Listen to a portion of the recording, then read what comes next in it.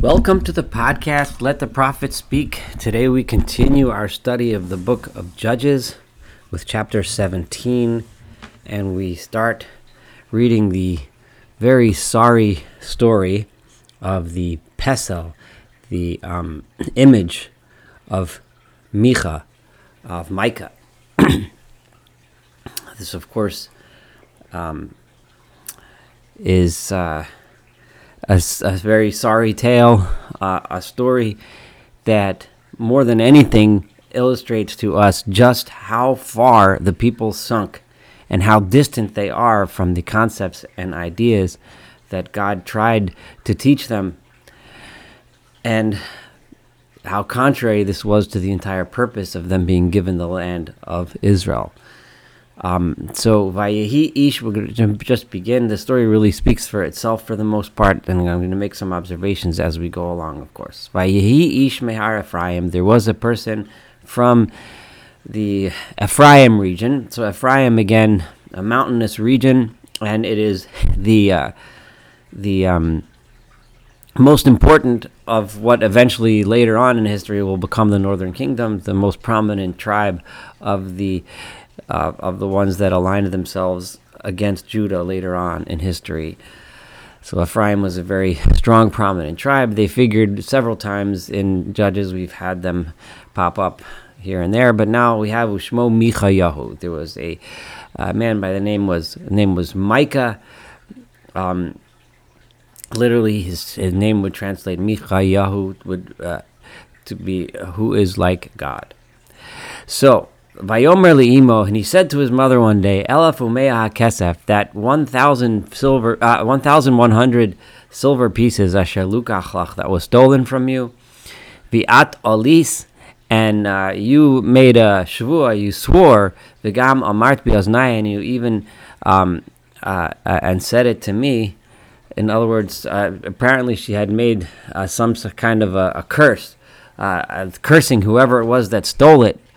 And you even told me, cursed be whoever stole it. Hinei hakesef iti. The money is with me. Ani lekachtiv. I stole it from you. Vatomer imo, and his mother said to him, Baruch b'ni l'Adonai, my son, may you be blessed to God. So here you have a case. It's a very awkward situation. Micha stole a huge sum of money from his mother. But apparently he had remorse. And his mother, of course, had cursed whoever it was that had taken it, and now she found out that her curse would lie upon her own son. So she says, no, may you be blessed. And she was happy that he confessed and he owned up to his sin. So this is a point where you could have something redeeming happen here. Maybe he recognizes that he did something wrong and then goes on a better path in life. But that's not exactly what happens. So what happens? Verse 3, Vayoshev es elef hameo kesef li'imo. This is good so far. He gives the money back to his mother. Vatomer imo. And then his mother says, Hakdesh hikdit dashti et kesef la'Adonai. I have, it sounds, I have, or I will, or I am. It's really past tense here. Hakdesh, I have already made it hegdesh. I have already consecrated this money to God. Seemingly she had already said that when I get it back, I'll give it to God. Miadi, for my hand, livani, for my son, la'asot pesel u'masecha, to make a image and a form. Now, these words, pesel u'masecha, reminds us of nothing less than the Ten Commandments themselves, that we are not allowed to make a pesel u'masecha. V'ata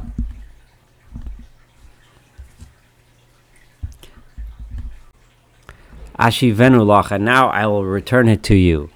So here she hands the money, rather than her take this money and make it and make it into a pesel u'masecha.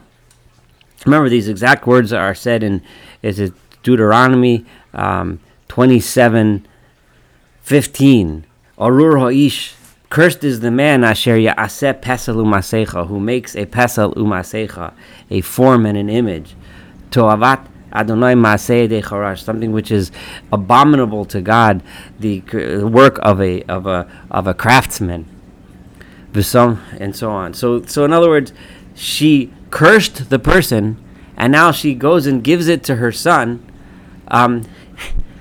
who she says is blessed to God, and tells him to make a Pesel Masecha, which is the ultimate source of a curse. A person who takes something and makes a form or an image, and then an item of worship, a human creation.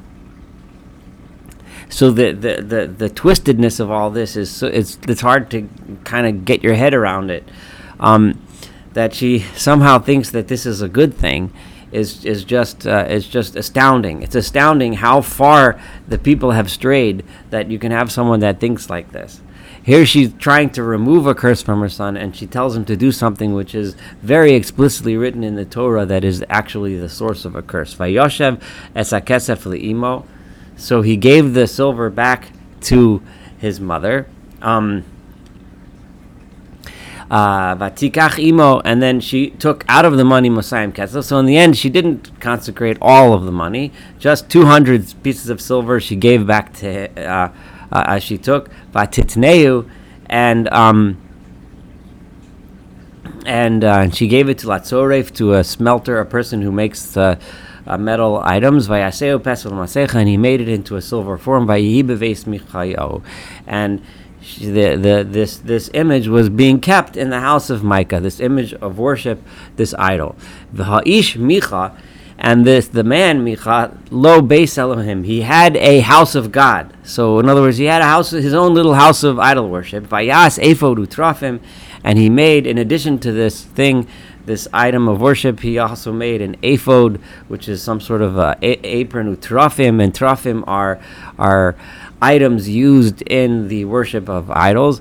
Vayimale et yad echad mibanav, and he appointed one of his sons, Vayilo Lechoin, who acted as a priest in his little idol worship house. Bayamim ahem, in those days, ein melech b'Yisrael, there was no king in Israel. Ish hayashar be'einav yaseh, everyone did their own thing. One of the lessons that we find repeated in Judges, and we're going to see it as we approach, is this ish hayashar be'einav yaseh. Everyone's doing their own thing because there was no king.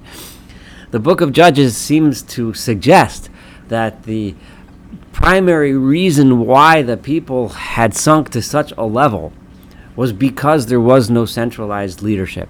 At least that's the impression that you get. That one is linked to the other. Those that are familiar with the progression of the entire Tanakh, of the entire Bible, will see that the kings, having a king and centralized leadership, to some degree kind of sort of solved some problems. In the days of Solomon and the days of David, certainly there were good times when the people were being led in the right direction. But then again, that split, and they couldn't hold on to a single central image, a central leader, and they ended up splitting into civil war and making two separate nations. And then eventually the kings themselves became corrupt. So a king, even though at this point in history a king seemed like the answer to the problem, and that's the suggestion of this book, that we need a centralized leader. But we learn later that even a king is not the answer to the problem, because the king himself could be a corrupt leader as well. Vayhi na'ar mi Beit Lechem Yehuda, and there was a young man who came from the city of Bethlehem, which is in the territory of Judah. Mishpachat Yehuda, he was related and in a Judah family, presumably, although his father V'hu Levi, and he was a Levite, V'hu Garsham, and he lived there in Judah. So he was technically a Levite, so which means that his father was a descendant of Levi. However, the family had married into a family of Judah, and he lived in Judah. Now the Levites won't inherit in the land of Judah, and they therefore are dependent upon the others. So Vayelech ha'ish me'a'ir mi Beit Lechem Yehuda, he left the town of Bethlehem in Judah, looking for a place to settle down, lagur b'asher yimsa, to live in a place where he could find, because as in other times of history, the sons who don't inherit in the families, they got to wander and look for a place to go. So he did. Vayavo har Ephraim. So eventually in his wanderings, he landed in the region of Ephraim, Ad Beis Micha, Lasos Darko, and as he's on his way, he finds the house of Micah, this worship house, and he hangs out, and he figures here's a place to stay while he's looking. Vayomer lo Micha ma'ayin tavo is verse 9, and Micha says to him, where are you coming from? Vayomer elav, and he says to him, Levi anochi, I am a Levite, mi Beit Lechem Yehuda, and that's where I'm coming from Bethlehem, which is in Judah. V'anochi holech lagur b'asher imtzah, I don't have a place to live yet. I'm walking around the land looking for a place to live, where I can find a place to live. Vayomer lo Micha, so Micha said to him, Micah said to him, Shavah imoti, why don't you stay here with me? You're a Levite, that means that you are a man of God.